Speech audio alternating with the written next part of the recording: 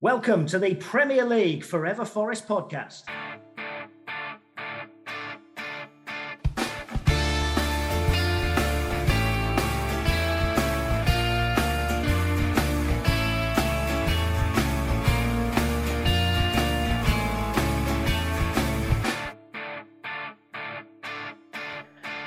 Hello, welcome back to the Forever Forest podcast. It's a slightly gloomier feeling entering the podcast than it has been for a little while. The Reds are off the back of a Premier League defeat to Fulham, 2-0 away from home. Joining me tonight, we've got all the way from the States. We've got Dan White. How you doing, Dan? I'm good, thank you very much. Did you have a good weekend? Was Super Bowl big, actually? I'm imagining it was fairly important over there. Yeah, it was quite. So everyone's a bit baffled still why they play it on a Sunday night and then Monday's like back to work. It's ridiculous, to be honest, the timing of it. So all the kids are excited. Oh, it's Super Bowl, and then you're like, yeah, you got to go to bed. So see you later.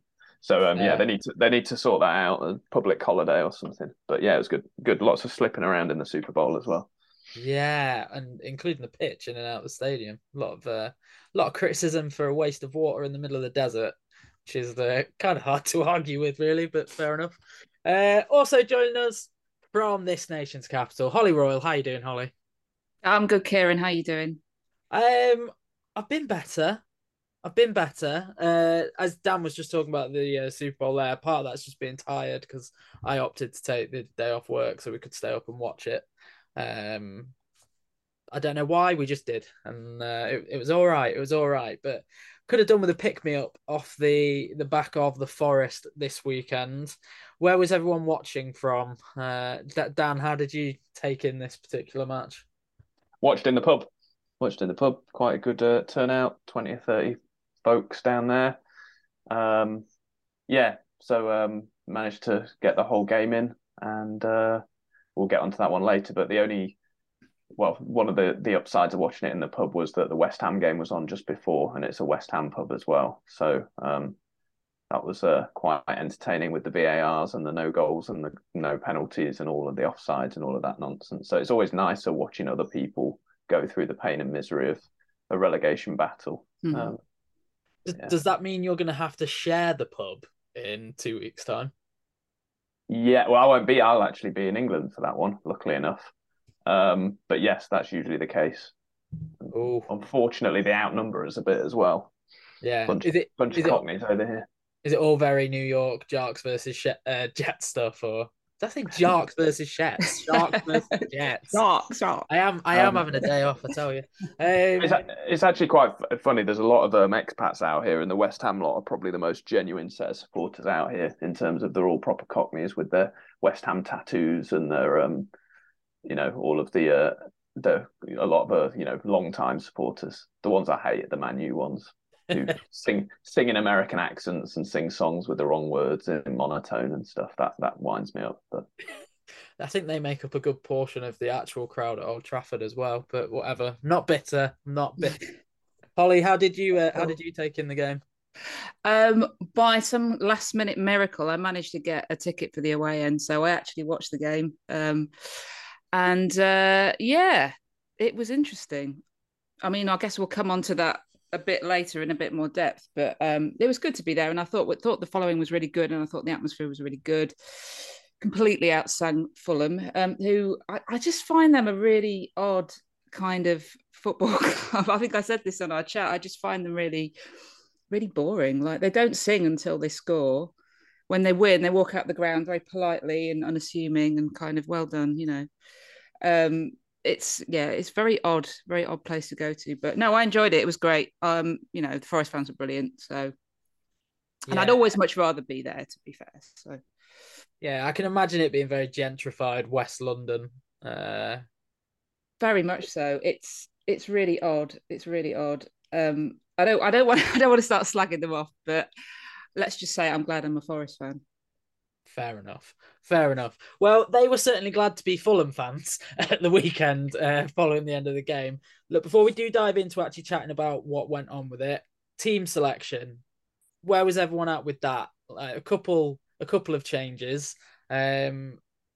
obviously we were then forced into a few later down the line. But Chris Wood again up top. It hasn't really worked so far, and I'd argue it probably didn't really work at the weekend again. So before we've even kicked off, are we fielding what is our strongest option at the minute? I've seen a lot of people starting to call out that Sam Surridge is the answer. Admittedly, he's not scoring as many either, so I'm not really sure how you can make that decision. But yeah, that's me getting away from the point. On paper, were we set up to compete with Fulham? Should we have done better? I mean, for me, I would start Surridge. I just think he's got that little bit of extra, that little extra sort of 20%. I think Wood's still finding his feet. I mean, from where I was stood, he did a bit of decent defensive work, but I didn't really see what he contributed moving forward, to be honest with you. But we didn't really contribute a lot in the final third anyway. So it's just, there's a piece missing there with him, and I can't quite put my finger on it. But I'm hoping that he comes good. But for me, no. I'm going to call it early, right? That missing piece. It's Jonjo Shelvey. They've not been on 100%. They've not been on the pitch at the same time together. They know each other very well. And Shelvey, in a short space of time, he made it very clear he can cross a ball. Yeah. He pulled all the strings when he came on. He was fantastic. Changed the game for us, really. Yeah. So maybe I'm still very much fence sitting there because something has to work. We can't just, wait for Taiwo to come back. We do need someone up top who's going to get us a few goals direct. And when it's not Brennan, we do need that option away from home. It could be Sam, it could be Chris Wood, but I think, it will benefit Wood a lot when he starts playing at the same time as Jonjo Shelvey. I'm pretty convinced of that. Dan, did you have any hot takes on the lineup? Not kind of lukewarm takes, probably. I just find it surprising that, and I think we've done it the last couple of away games. Don't quote me on that, but I think the last couple of league away games, I wouldn't even say we've changed shape necessarily, but instead of playing a front three of like Gibbs, White, Johnson, and then a number 9 or another striker, we've started playing Scarpa in there, who isn't really one of your traditional midfield three. So we had Mangala and Foyler, right? And then in the past we've had Yates as well. Obviously he's injured at the moment. Maybe it was out of necessity, but I just didn't feel the shape worked necessarily. Like, I don't want to level it at individuals in terms of, Chris Wood's clearly, I'm sure he would have wanted to have a better start than he's had. But I just felt both him and Scarpa were kind of almost, played out position is kind of a lazy way of phrasing it. But I think if you take our other number 9 options, Surridge or Tayo, they're willing to be one of a front three and play wide on the left and do the running in the channels and all that stuff that all the commentators bang on about. Chris Wood isn't that player, and it also doesn't look like he's been asked to do it. It looks like he's been asked to stand up front and get the ball, bring the ball down, hold it up, flick it on. And we're not actually playing like that. We're not really, he doesn't touch the ball much. And you can't really level that criticism just at him because he's clearly doing what he's being told to do and it just doesn't feel like the right shape. And when we've made changes and brought Surridge on, I don't think Surridge is coming on and playing better than Wood in the same position. He's coming on and playing a different position, usually a bit for, wider left. Scarpa's then gone off by that time. There's all these little things that I think just the piece of the puzzle aren't quite fitting with that lineup at the moment. And unfortunately, probably Wood and maybe Scarpa are the ones who are coming off looking worse than they maybe are because of that. Yeah, some very, very fair points actually. There, I knew you'd be the voice of reason on your return, mate. The voice of boring, the voice of it's probably just a bit of everything. Yeah, but do you not think we need that? Because I came off Twitter for good reason a while back, but I'm still guilty of keeping it on my phone and having a little check now and then. And I could not help myself after the game just to see what just put a barometer out there. Let's see what how the timeline are feeling, and they were certainly running hot. Again, it was very close to meltdowns of old. So I do think that boring opinion is probably just needed. It's our first loss in a minute. I think we how carried away were people getting? We certainly weren't safe. Like, we've still got to get 12 to 16, are we saying 12, 16 points? Yeah, I think people do need to chill out and just think about it a little bit objectively. The performance itself, then, I was really bemused watching it back at the number of there's no doubt there's a commitment from our team defensively at the minute, and at home it's very telling, and we look like we control a game. When we're away from home, we look a little bit like headless chickens. Everyone's behind the ball and he's just kind of throwing themselves at it. Renan Lodi dives in after, he makes the header away himself, and fair play to him, follows up his own knockdown and tries to keep applying pressure, but sells himself and opens the gap. It's a hell of a finish. It is a postage stamp finish from will.i.am, but it's definitely, the door was opened for him with a potentially rash choice. Am I being harsh? Were we like defensively away from home? Are you guys thinking we're anywhere near the team we are at the City Ground? I thought we were very naive. I mean, I think Freuler was just nowhere to be seen when he cuts back.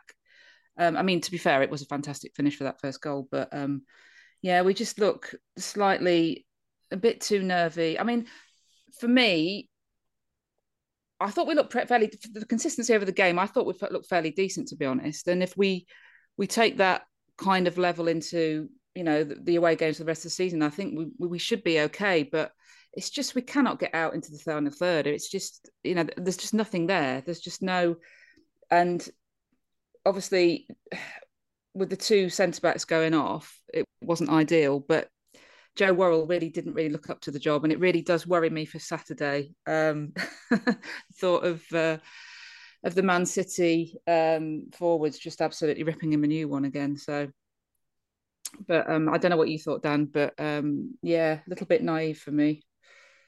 Yeah, it was like, again, boring take on this, but it was the typical game of two halves, or at least it seemed to be. And I know the substitutes had partly to do with that in the second half. But I was just, for the first time just now, I was pulling up the stats on the game, because it felt like when you were watching it that we didn't do much in the first half. We obviously conceded, and then the second half we seemed to be better. And if anything, up until the last maybe 10 minutes, we looked the favourites to equalise rather than them getting a second. I'll come on to the stats in a minute, but I did turn to a couple of people in the pub when I think it was like 75 minutes, and when this has got a Fulham second goal written all over it. It was just one of those away days that we've had for whatever league we've been in for the last 10, 20, 30 years, which is 1-0 down as a bit of a wonder goal. Maybe, the manager would say you could avoid conceding it. You then put all that pressure on, you're looking like scoring, and you just know with the players they've got, they'll go and nick something. And if you look at the stats, it's actually been one of the better away games we've had by quite a way. So when was the last time Forest had 50% possession away from home anywhere? It's pretty much unheard of this season. And we had exactly that, 50% possession. We didn't have many shots on target. I think there was only one, but we had 10 shots. So we had 10 opportunities and we had half of the possession. I think most people would accept that away from home in the Premier League. And we actually outpassed Fulham as well in amount of passes we made and everything else. So if you just stood back and looked at all the stats apart from the goals, you'd say, that's an improvement, especially against, say, the Leeds home game, which was, fairly abysmal in terms of how we played. So I was fairly upbeat about it in the context of the game itself. And then looking at the fact that the first goal was, a difficult one to say you can legislate against. And the second one, for me, is an individual error by Aurier. People might hammer me for that, but I honestly think that's happened 3 or 4 times this season. He's had some great games, but he's also made some horrendous mistakes when he's been pure, like, not mistakes where he's passed back to the keeper short or ones that are so obvious, but the amount of times you could stop the video and say, where's our right back? And he stood on the left-hand side, or he's sliding out of position. I feel like we made a couple of errors and we got punished by a team that's going to finish top 8. And that by itself is no reason to get too disappointed. I think, to Holly's point, if you tack it onto the fact we're playing Man City next week and we didn't play particularly well against Leeds, your confidence just starts to dip a bit. And as you say, we've got to find points from somewhere. And maybe we felt that in a run of games coming up, we could have got something out of that, and the stats might say it. So I'm more disappointed that we played really well and didn't nick anything than the fact that we lost to Fulham in that game, to be honest. Yeah. Again, I wouldn't disagree with you at all. For me, Aurier very much at fault for that second goal. There's no way around it. He's taken a hell of a run up to cover a lot of ground, trying to make a blockbuster slide tackle, and has left someone completely unmarked at the back post. Well, not quite on the post, but you know what I mean. Yeah, it's disappointing, to say the least. Now, the other big disappointment, as Holly mentioned, you've got to have a slice of luck sometimes, and our injury list at the minute, we're definitely anything but lucky with it. And are we at the point where we've got to ask a couple of questions about or is this just volume of games again? The amount of games that people are having to play, injuries are just part and parcel of it. But losing both centre backs simultaneously to the same injury, we're going to have to answer a question that Ryan raised last week, which is who now starts at centre back when you have all the options.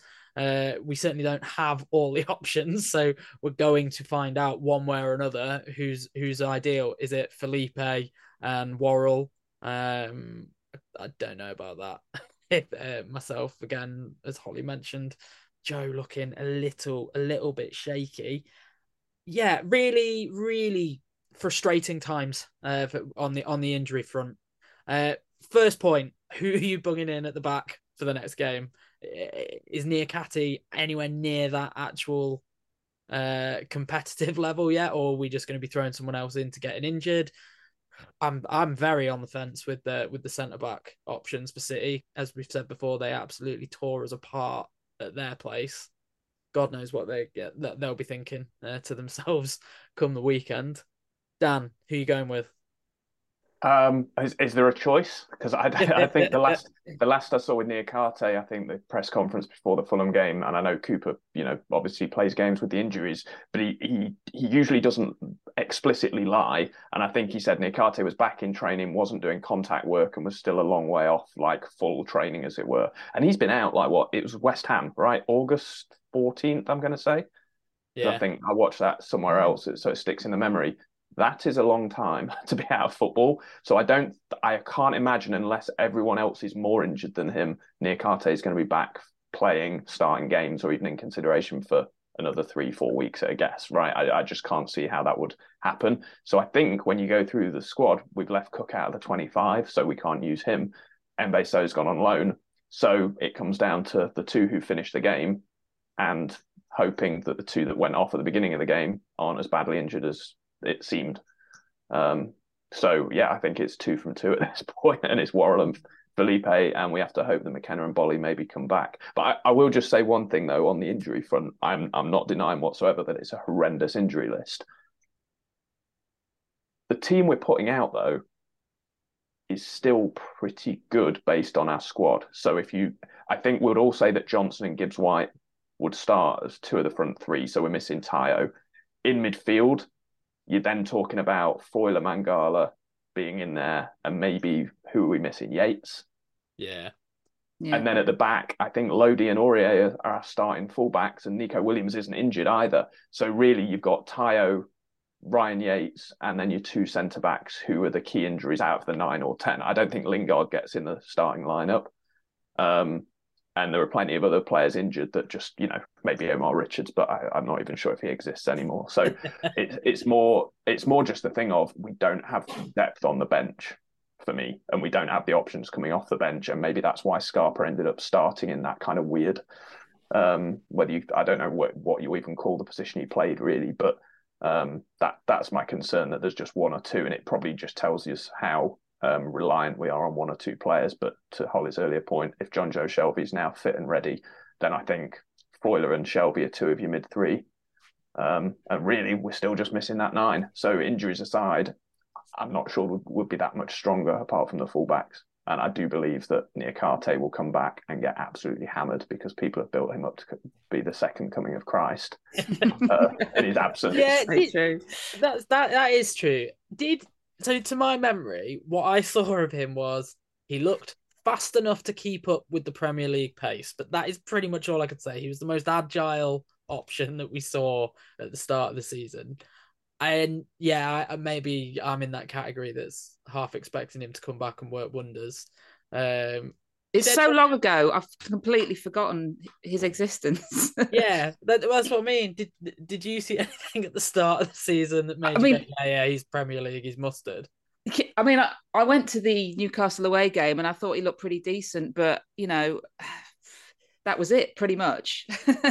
It just seems like years ago since we've actually seen him in a red shirt. So who knows? Yeah, mad that we're in this position still where we're talking about maybe needing some form of reinforcements to this squad. Exactly. I don't think it's good that he has that amount of pressure on his back, though, either, that he's going to be the saviour of the team. I think he just needs to come back, settle in and, do his thing and do what he's got to do. But I don't want any undue pressure on players, because I think that would be a bit of a downfall, really. But we'll see.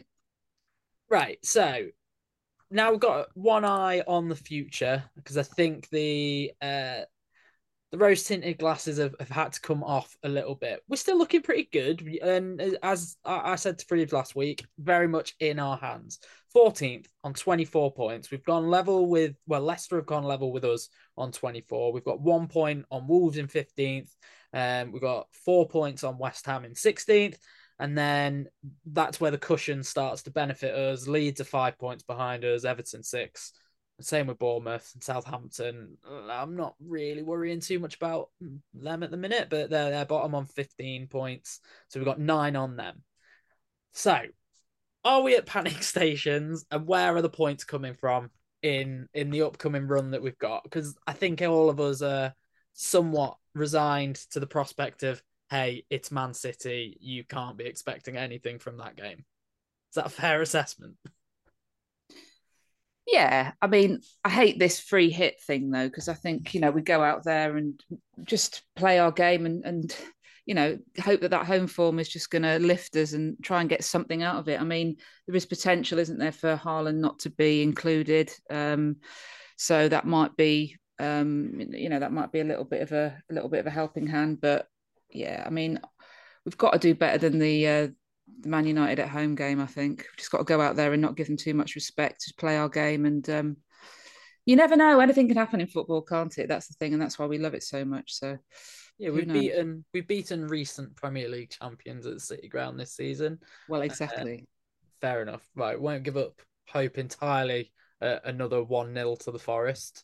Dan, ignoring City, then where do you think we'd be?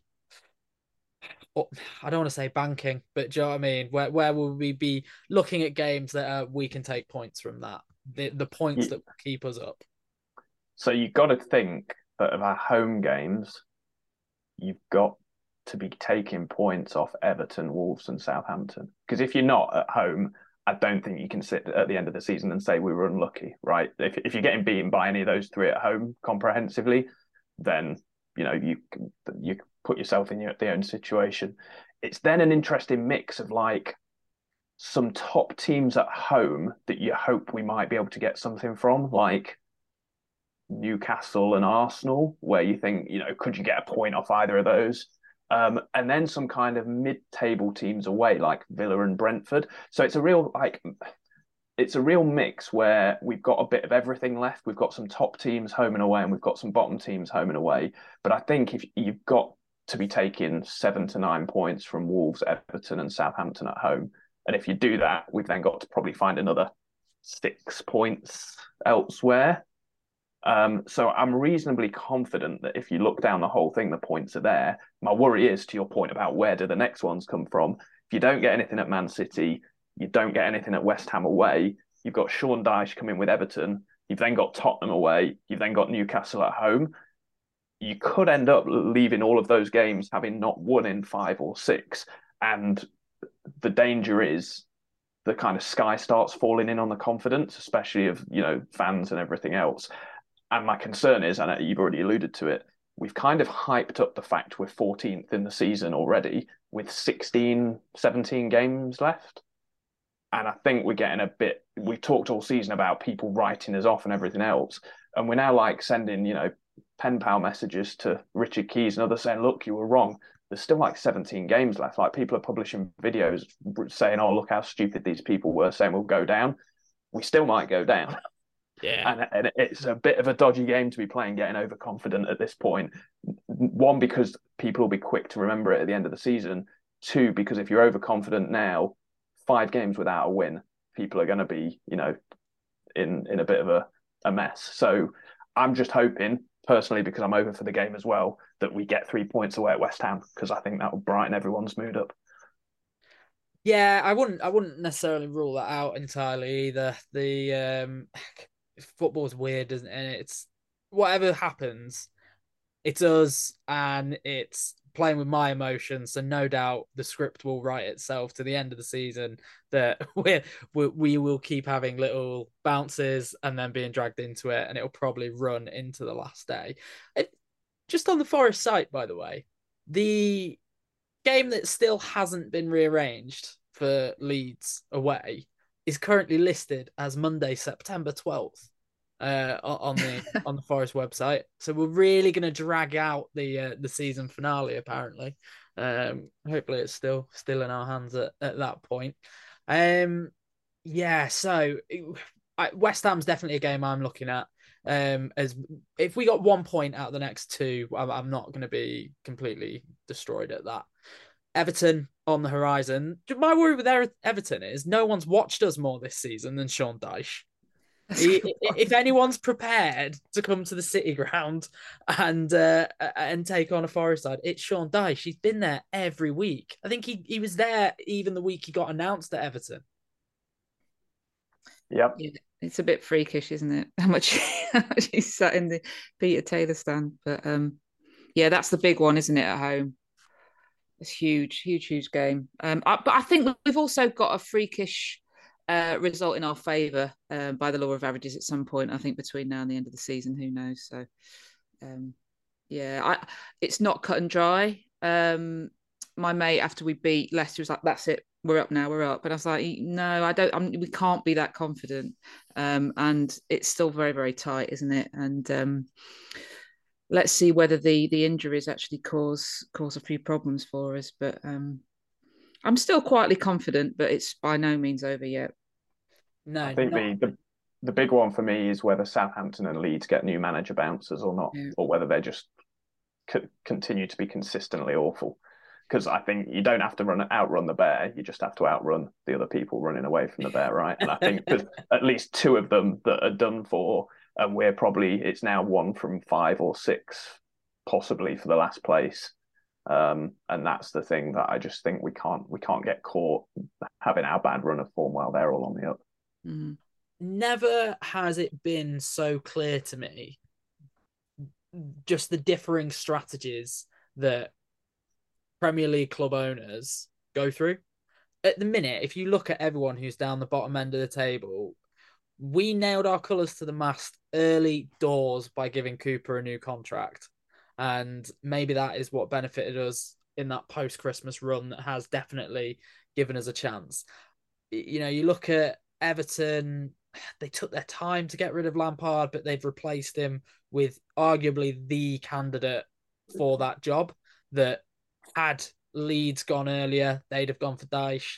Had Southampton gone earlier, they probably would have had a go as well. So Everton look like they may have, in that game of chess over sacking a manager, if that's the route you're going to go, they seem to be edging ahead in when they chose to pull the trigger and who they've chosen to come in. Because what are Leeds and Southampton going to do? They all the paper talk is that they're competing with each other for the same kind of caliber of candidate, which seems to be external to the Premier League. So still very much a gamble as well for the situation that they're in.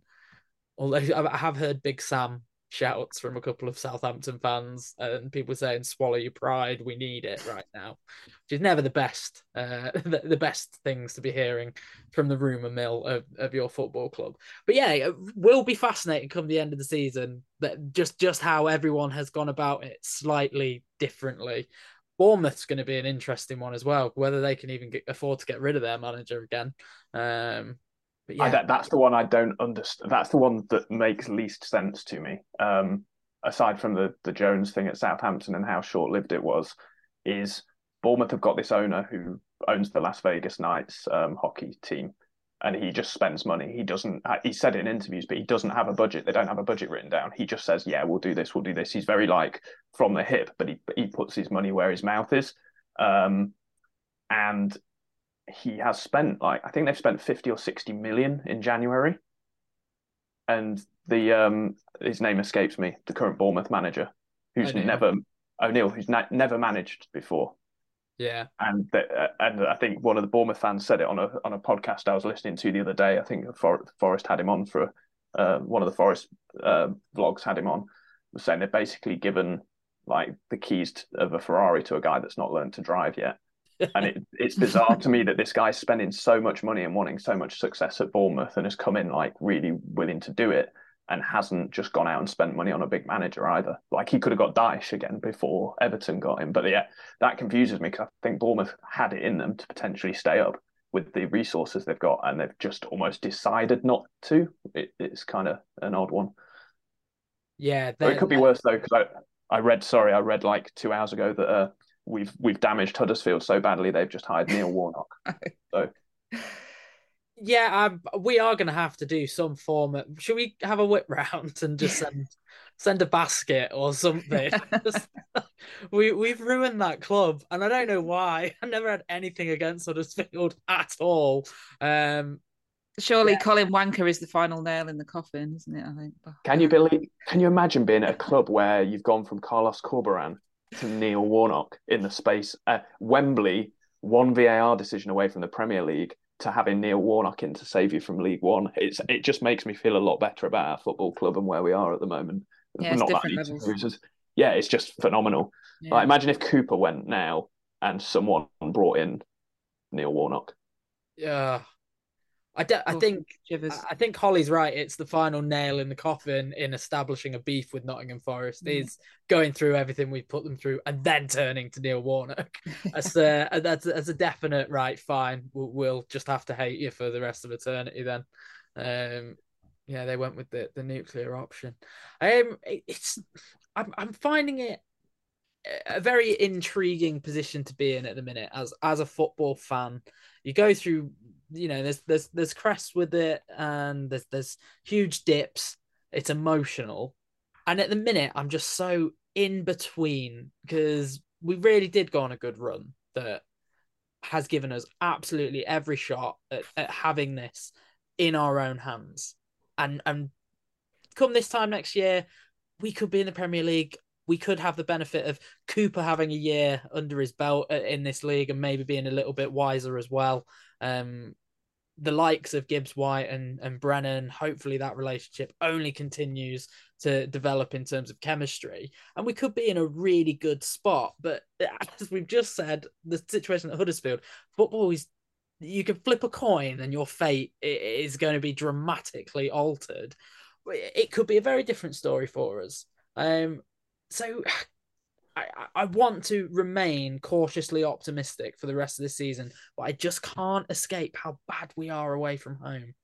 I just, this Jekyll and Hyde football team that I don't change the bus, change something, because whenever they go through the doors of it, they're turning into something else.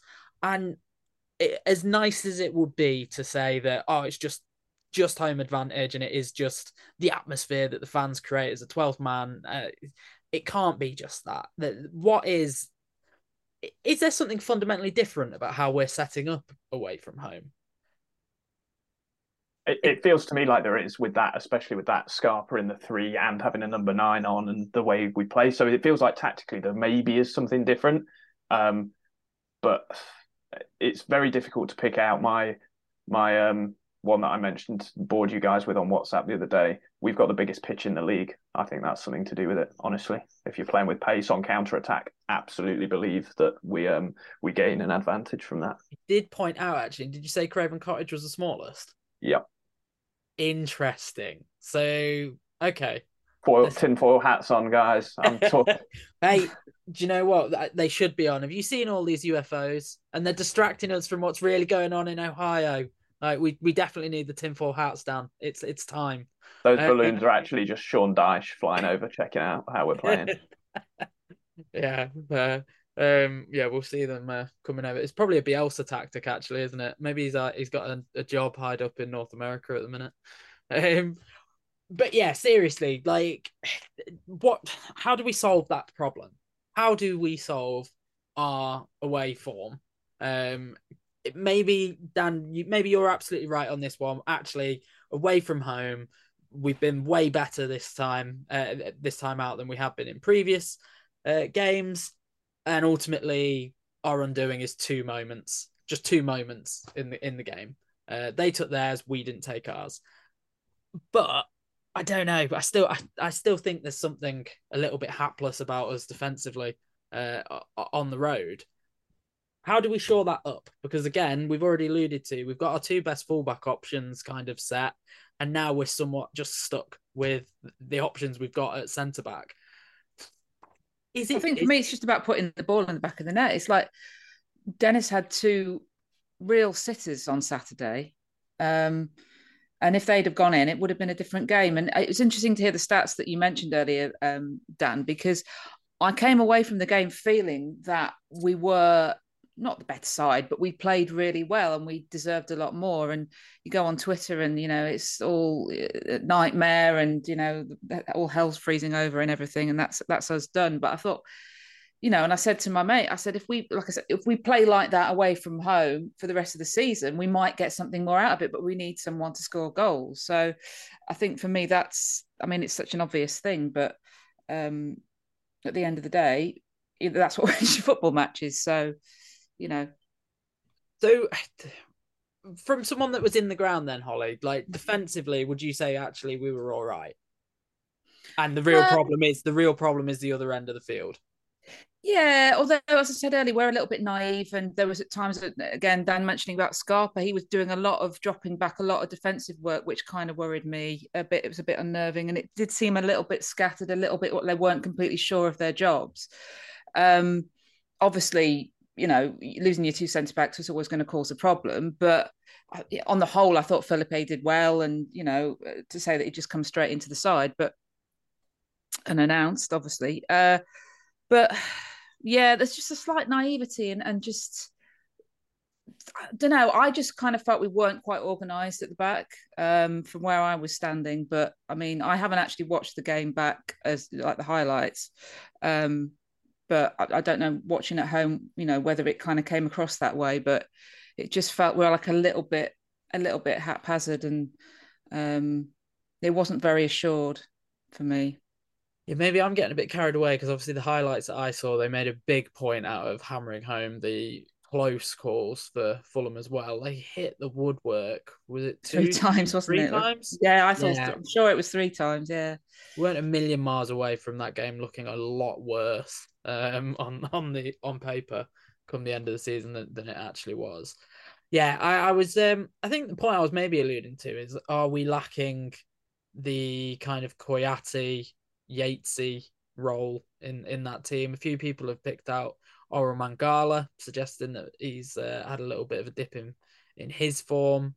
Whatever way you slice it up, I suppose it's very much still work in progress when we're not at the City ground. Right, let's have a look ahead very specifically to this weekend then. Dare either of you make a prediction for Manchester City at this world famous? So I'm going to stick with my mantra on predictions, which is even if it's probably most likely that we're going to get stuffed, I don't like predicting that because I prefer it not to happen. So I'm gonna say we're going to do what we did to Liverpool and maybe nick one.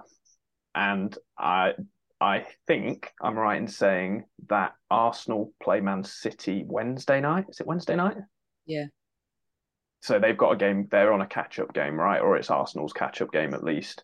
Haaland's injured, and there's still talk as to whether he will play against Arsenal. And I'm sure they'll try and push him for that, given the magnitude of that game. I'm going to say it because what I say makes no difference to the outcome. Hopefully, we might just catch them at a good time off the back of probably their most exhausting game of the season. And we've come off a game where we've not played too badly and lost. away. I'm going to say we nick a 1-0 and we block City out. Ooh. I absolutely admire the ambition of it. Do you know what? I was very surprised by the narrative shift as well, because once all those charges came out against City, in my mind, I was like, perfect. Right in the run up for us playing them. They're in a bit of turmoil, a bit of chaos. If we can't create the chaos on the pitch, at least someone else has done it off the pitch for us. And there's going to be a heightened emotional state around this club. Now, Pep, there were levels exposed over the course of this Premier League weekend, and Pep Guardiola turning the narrative into the siege mentality. Everyone's against us. Their mind's already made up. He's shifted from the Arsenal's title to lose into much more of a, well, we're Man City and we're going to have a go. Versus a Nathan Jones who has finally talked himself out of a job, where earlier in the week he admitted himself that he could have just been a PE teacher in the Welsh Valleys. It sounded very much like his career just got away from him and he turned up at Southampton by mistake. But yeah, very, very clear levels in how some managers set up their own situation. But I think it has steadied the ship at City. Their game against Villa at the weekend, at first I was like, oh, thank God someone else is going to get absolutely ripped apart. It's another home win for City. Maybe they get to 5-6 and our loss doesn't look quite as much of an anomaly. Villa were good second half. Villa actually proved if you go at Man City, they can definitely be hurt. But yeah, I don't know. Is there ever a good time to play Man City? I felt like this is as good a time as any. As I've mentioned, just that bit of chaos surrounding them. Maybe it opens the door for us, but we have to probably go in and bully some kids a little bit. We're going to need Jonjo Shelvey to kick some people. That might be a bit grim and a bit dark of me, especially when we're talking about a home game, but that's kind of what I think we need to do to that team.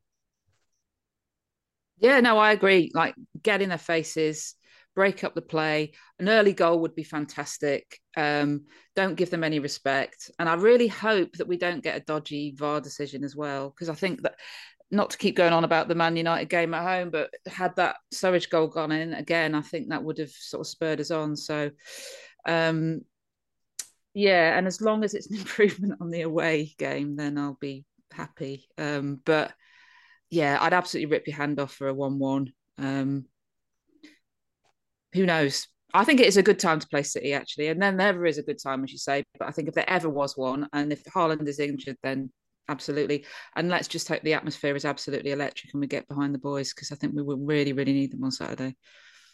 I'm going to go. Sorry, go on. No, go for it. Well, I was just going to say, all I want, I'd take the clean sheet. I'd be quite happy with a 0-0 where we proved a little bit of grit and determination, set ourselves up to go and be a pain in the arse for West Ham in the following game. But Dan, I cut you off, mate. What were you going to say? No, I was jumping in. Two things. So one is, what I'm not a fan of, and people have their own opinions, is this idea that, well, at least if we lose by 2 or 3 and give it a go, at least it wasn't 6. I'm like, I couldn't give a shit at this point. If we're going to get beaten by more than 2, I don't care whether it's 2 or 6, to be honest, and I'm not sure anyone does, because we're not going to come out of a 3-0 defeat and go, oh, well, that was a great performance. So, for me, a loss is a loss unless it's by the 1 goal. So that might be something I get hammered for. The other thing is, as well, I'm really talking this up now, and I'm starting to believe it. They play Arsenal on Wednesday night. They then play us on Saturday, and then they've got the first leg of the knockout round of the Champions League next Wednesday against Leipzig. I completely understand that they've probably got one of the strongest squads in the league and they can rotate stuff and still have a good go. But if you look at those 3 games in your Pep Guardiola, he's not going to want to lose to Arsenal in a 6-pointer. He's also won't want to leave the first leg of an away game that they've got to travel to probably on Monday against Leipzig with a bad result. So he probably looks at those like any of us would do and go, if there's one game that should be easier for them out of the 3, it's the Forest one. So as we've all said now, no easy time, but the least hard time to play them is probably this weekend. So I'll see you on Monday to dissect the 7-0 defeat. Right, well, as ever, You Reds. Hey!